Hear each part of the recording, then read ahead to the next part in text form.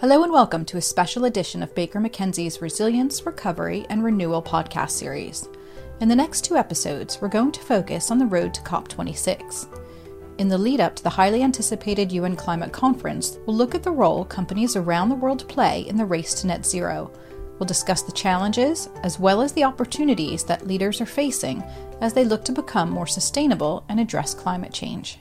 In this episode, we're going to discuss the importance of good governance and what steps organizations can take to manage risk and ultimately contribute to positive change. I'm Jen Northam, and joining me today is David Hackett and Bea Araujo, both partners at Baker McKenzie. Bea supports the World Economic Forum as an expert on governance projects, and David advises companies on compliance, risk, environmental, and sustainability matters. Also joining us today is Karina Litvak. Karina wears many hats and sits on many boards. She's an independent non-executive director of Eni, non-executive chairman of the Sustainability Board Committee of Viridor Waste Management Limited, and she's also chairman of the governing board of the Climate Governance Initiative. Now, before we jump right in, David, can you tell us why this COP in particular is so important? There's always a lot of excitement and energy and anticipation going into a COP, but particularly this year, in light of a combination of weather events around the world and aggressive activity to address climate in the EU and a renewed interest on the part of the US, there seems to be greater excitement and interest as well as optimism about the COP and the opportunity to make meaningful progress in addressing climate. While the devil is always in the detail, there's significant hope that meaningful progress will be made going forward. Now, the UN has already asked the world to aim for net zero emissions by 2050, and participation from the private sector is obviously critical in reaching that goal. Karina, what are you seeing, and are most companies proactively embracing a more sustainable strategy? Depends where you ask the question, because, here in the UK and in many parts of Western Europe, it's definitely on the agenda. It's on the agenda for executives. Boards tend to be way behind on this issue. Board directors don't have the skills yet to really lead on this the way they do on strategy, audit, remuneration, et cetera. And I would say, US and Canada, it's obviously patchy for similar reasons. Where it's a challenge, honestly, is in the emerging world. And the pushback that I get from my fellow directors in places like Malaysia, Mexico, Brazil, and so on is, first of all, this is not what we know how to do. But secondly, we didn't create this problem. You did. So you fix it. And it's a problem for government to fix, not us. So you get all these different objections, and it makes it harder to convince directors that this is really something that they have to own, but it is changing. Karina, do you think it's an issue of board composition as well? Do companies have to look at board composition to get that skill set? You need to bring people in who have a sensibility to this, who know what they don't know, and can ensure that the board seeks the information it needs in order to, first of all, put this on the agenda, and secondly, know how to deal with it. And so that's what I work on with fellow directors is to get directors knowledgeable enough to know how to put it on the agenda and how to advance it. And one of your roles is your independent non-executive director at Eni. And we all know Eni's a very large energy company. It's committed to becoming carbon neutral by 2050. What are some of the steps that company has taken to address this issue? And what have been some of the challenges that you've seen? Well, first of all, it took the company 6 years to work out in minute detail how it was going to reach 2050. It's something that we started talking about in 2014, and the various different teams in the company sat down to map how we could get there, bearing in mind that our core product is the problem, and that we needed to look at our carbon footprint in a way that included the impact of our products, which is frankly exceptional in the oil and gas sector. The overwhelming majority of oil and gas companies, to the extent they look at this, only look at the emissions that they produce from drilling. They don't look at the emissions that their product generates in use. And that part is 85 to 90% of our footprint. So we can't afford to ignore it. But if you're going to do that as an oil and gas company, you need to work out what you're going to look like in 2050. And for us, the answer was people buy our products because they want heating and cooling, light, mobility, power, industrial power. They don't care if it comes in a barrel or in an electron. And so we needed to deliver on that need with a different product. And so we set to work figuring out the different steps we were going to take to reduce our exposure to oil and gas, increase our exposure to clean energy, recyclable and renewable chemicals, biorefining, sustainable mobility, and of course, power generation that is zero emissions. And once we had all the pieces of the puzzle together, we went public with a plan that said we will get down to minus 80% by 2050. Obviously, elicited a question from me, which was, what about the other 20%? And the answer was, we don't make promises that we don't yet know we can definitely keep. So everything that we've announced, we've mapped, we've costed, we've tested it. These are all technologies that we own, and therefore we know we can deliver it. A year later, in the teeth of the pandemic, we accelerated and we got ourselves to 100%. So we're going to be down 100% of all our emissions by 2050. Now, Bea, I'd love to bring you in because you collaborated on a white paper with the World Economic Forum. And that white paper was about how companies need to move from a balance sheet to a value sheet. Can you explain to us what that means and how difficult a transition that is for some companies? Yeah, sure, Jen. That's my second white paper in collaboration with the forum, and I'll just briefly touch on the first one because there's a story here. So the first one, which was published in March 2019, one of the conclusions I reached there was that in governance terms, I could see us moving into a new era, that of stakeholder capitalism, where a broader set of stakeholders would become more activist, just as we have seen shareholders and investors do.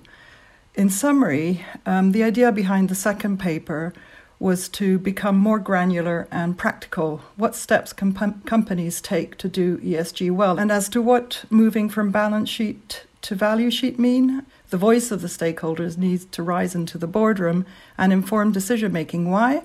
Because knowing your stakeholders' expectations is a form of looking into the future, in essence, of risk mitigation strategy, a concept that's now also referred to as dynamic materiality. Is that a difficult transition for some companies?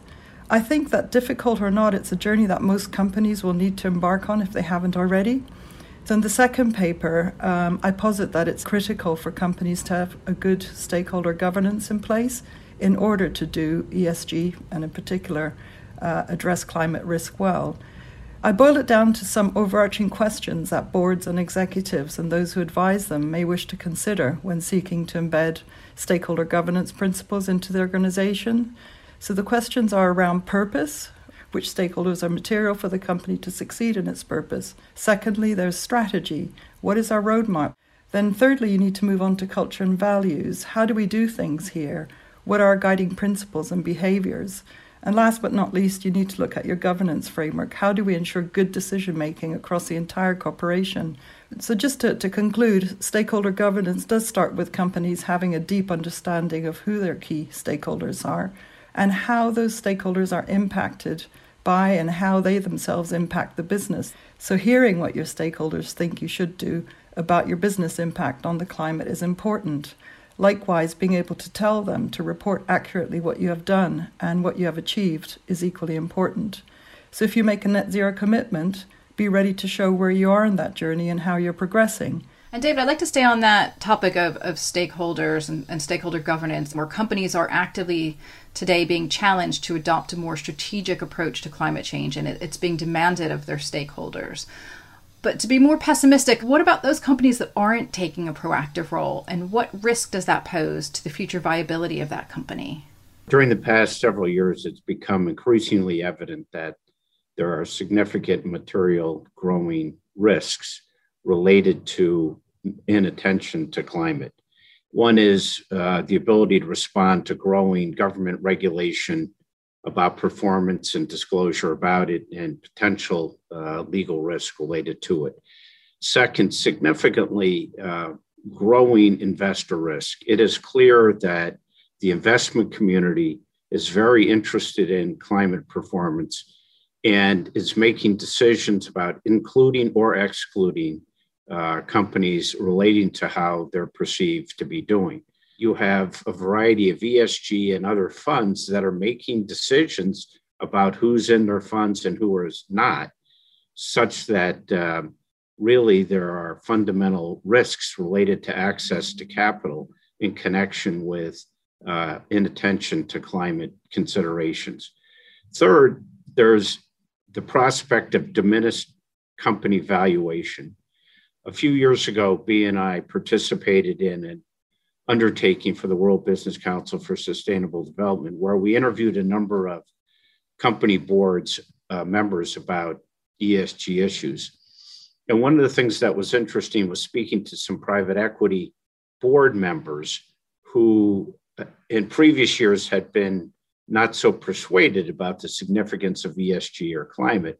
And they were among the most aggressive about underscoring the importance of climate and the need for companies to attend to it, believing that how companies perform in that area will materially affect valuation.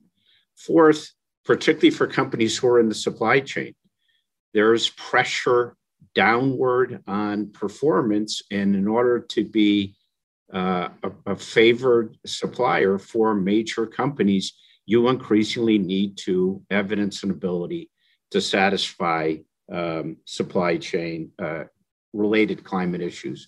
And finally, there's market and reputation risk. There's growing media stories about companies either who are having climate related problems or are perceived to be underperforming in that area, coupled with kind of growing activist attention to perceived underperformers. Those who lag behind in the climate world do so at their peril, directly relating to economic and capital questions and customer demand relating to them. So with all that in mind, I mean, as companies do look to offset the risk of climate change, what advice are you giving your clients, and what are some of the most important issues they should be considering? How can they be monitoring themselves effectively?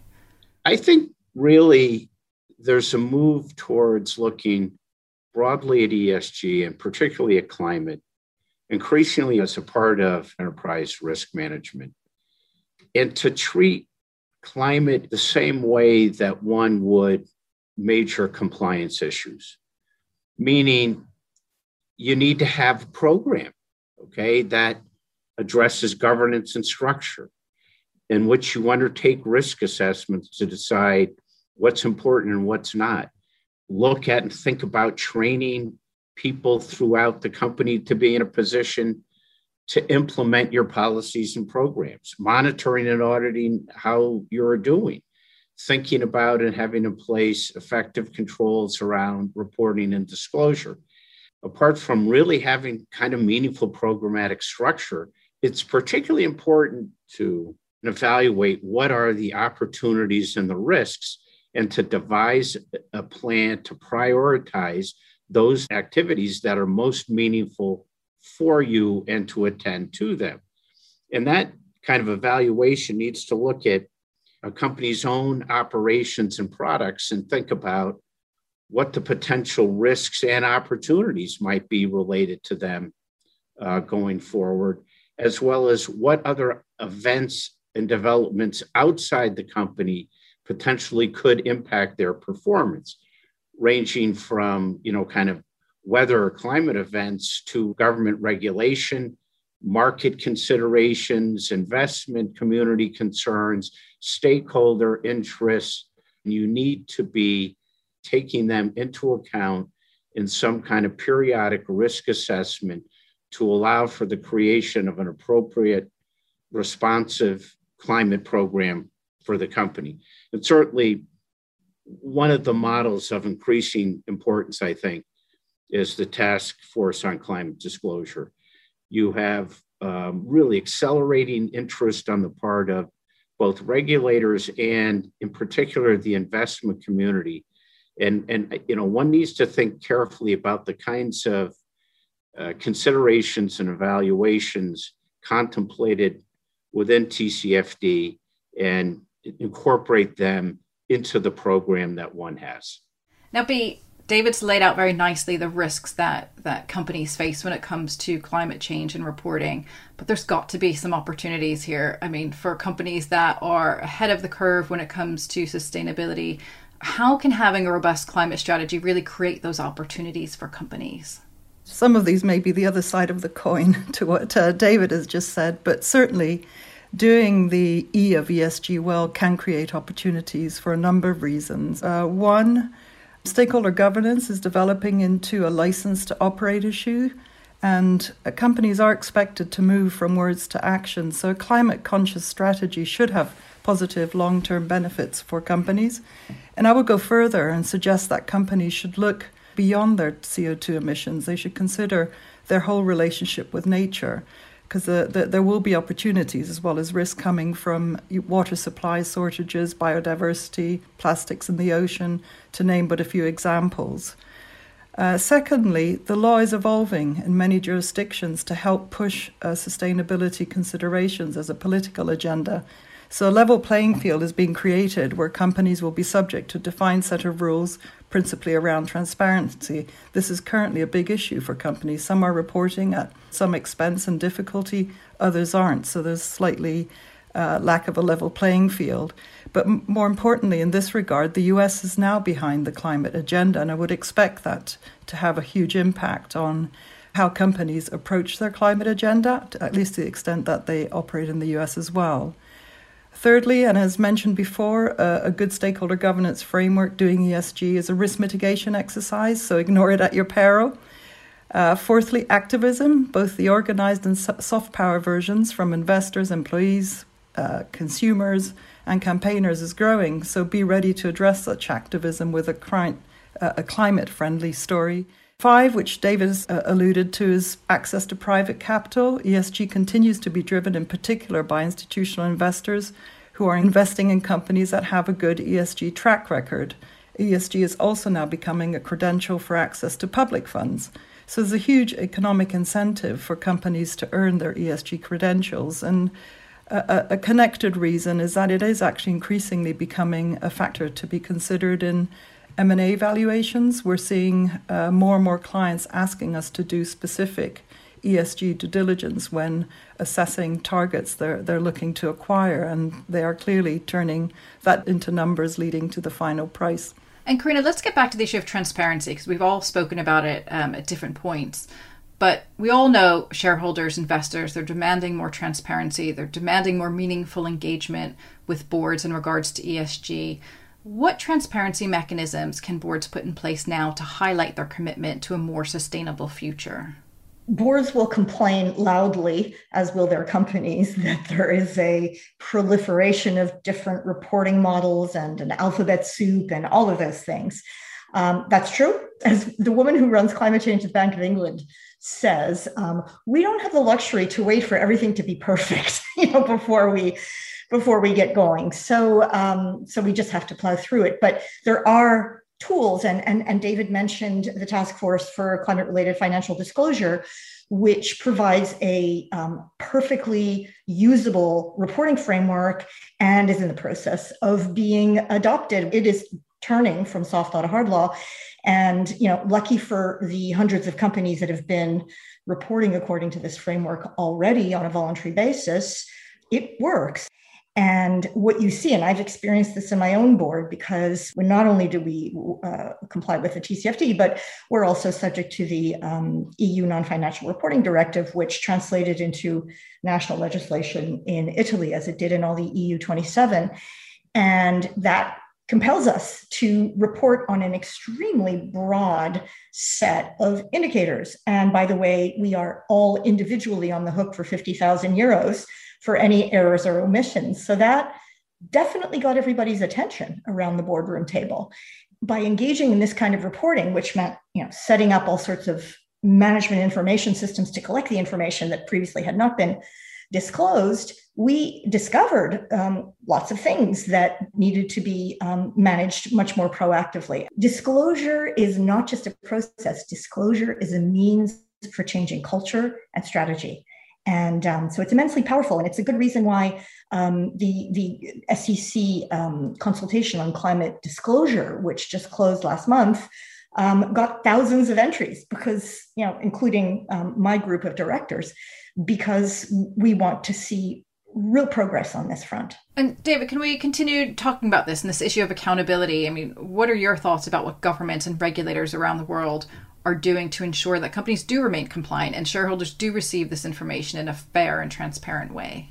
As Karina was just mentioning, there's been just a significant upward direction in terms of governments, especially in Europe, and now the growing attention in the US, to pushing for the disclosure of more information, really in two ways. One, specific, detailed kind of metrics related information about actual performance.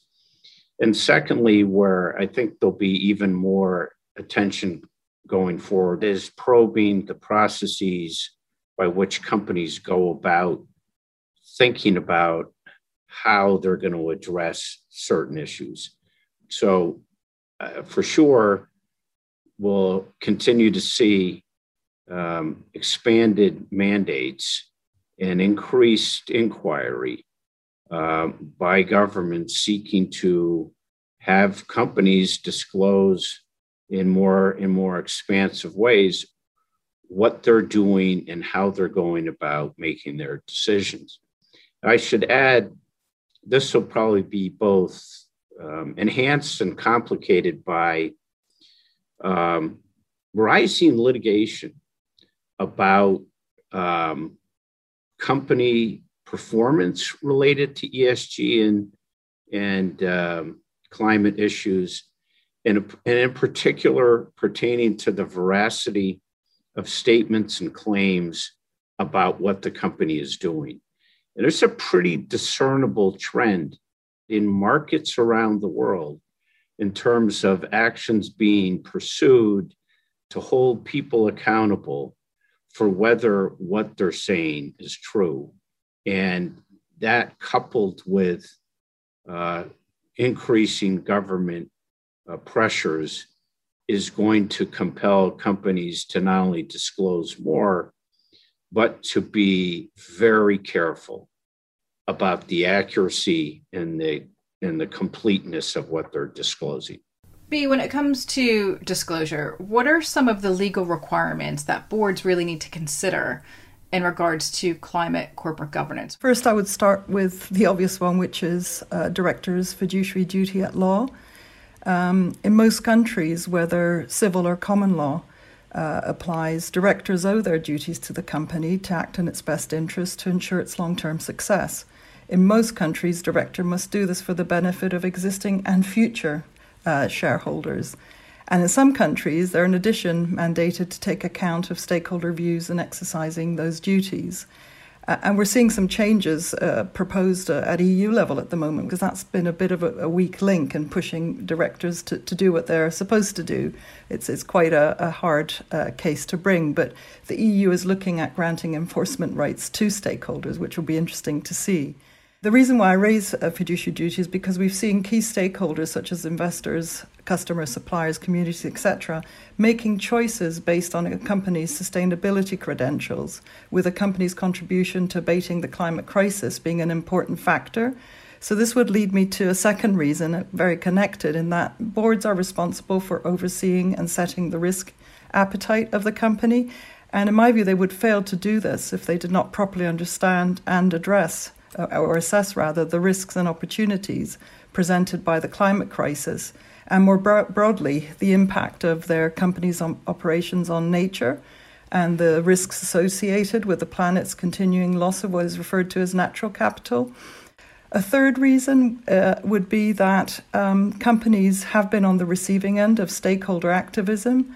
So that rather than asking whether they can afford to do these things, well-advised companies are increasingly asking themselves whether they can afford not to.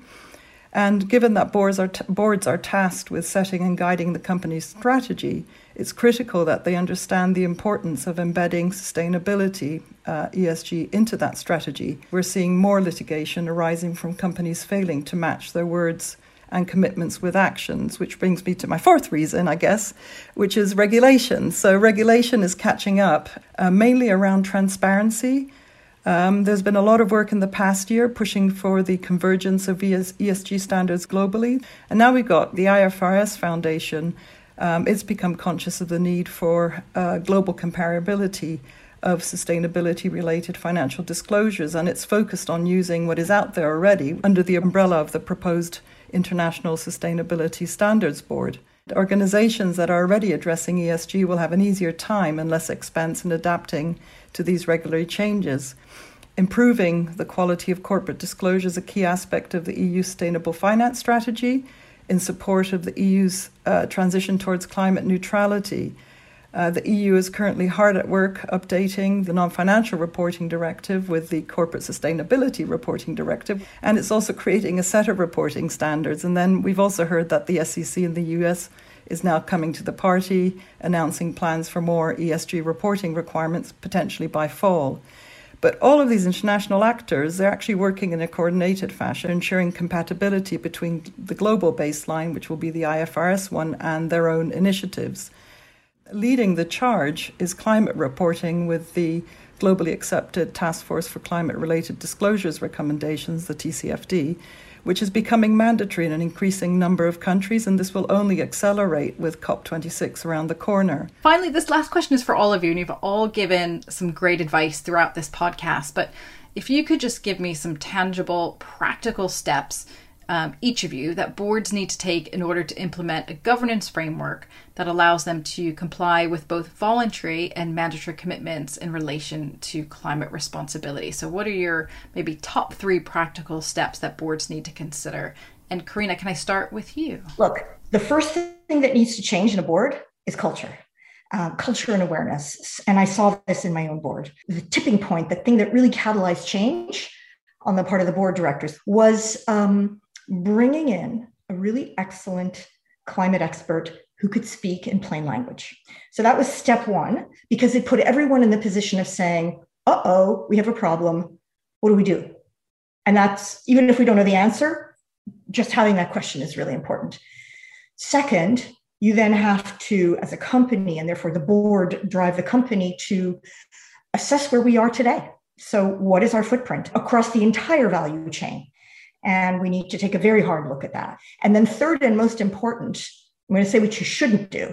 Don't just look at it and say, well, the best we could do is this. We have to look at where we need to be, because the goals that are being set in order to stay below that magical 1.5 degrees Celsius maximum temperature increase over the pre-industrial age is determined by factors that are completely external to the company. And that means turning to something called the Science-Based Targets. This is an organization that has mapped out what each sector may emit. It's our carbon budget. And we need to find out what our carbon budget is, and then to look back at step 2, which is where we are, and step 3, which is where we need to be, and start developing that roadmap. And it won't be done overnight. Great advice. David, what about you? What are your practical steps?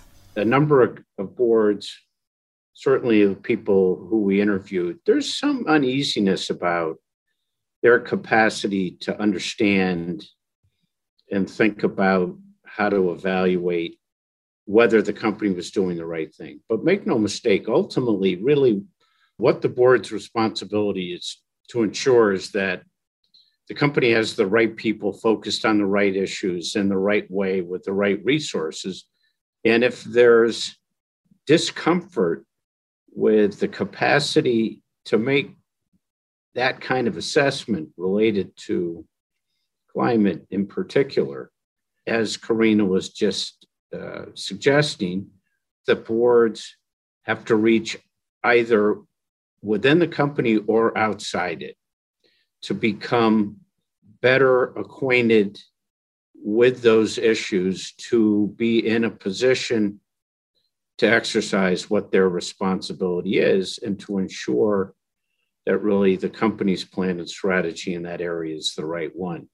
Great. And B, I'm going to leave you with the final practical tips for everyone. I would sort of go back to basics. I think having a clear corporate purpose, which within it sort of indicates what your approach to contributing to averting climate disaster might be. Are you just going to beaver on as usual? Are you going to try and help reach net zero? Or are you actually going to put back into the environment, so have a positive contribution? And that then just sort of feeds into, is this what your stakeholders expect? So that would inform it to make sure you're on the right track, and then bake it into strategy. From a and obviously, the culture and values are important to support this as well. But at the heart of it will be your governance framework. Is it solid? Will it help deliver on that purpose to the extent it's linked to climate and the environment? Looking at the planet as a stakeholder, it means really understanding what the impact of climate change, biodiversity loss, deforestation, etc. will have on the business, and knowing what your impact of your business is on nature itself. So you need to do the sort of basic due diligence and understandings. And these discussions really need to start in the boardroom for fiduciary duties, for business longevity reasons, for every reason. It's important enough that it really should start in the boardrooms. The board should set the climate and indeed nature agenda and then oversee how management delivers on that agenda, work together with management. And there must be a solid feedback loop into the board. So it's not just, this is what we're doing, go off and do it, but it's, you need to continually inform decision-making with how your stakeholders are reacting to the path you're taking. And lastly, I think you need to be ready to share what you're doing externally, but not before you make sure you have the data that will back up any public commitments and disclosures you make. Thanks to everyone for joining us today. For more information, visit our COP26 hub on bakermckenzie.com. Also, don't forget to subscribe so you don't miss the next episode of The Road to COP26, where we'll explore key considerations for the private sector in deploying carbon offsets. Thanks for listening.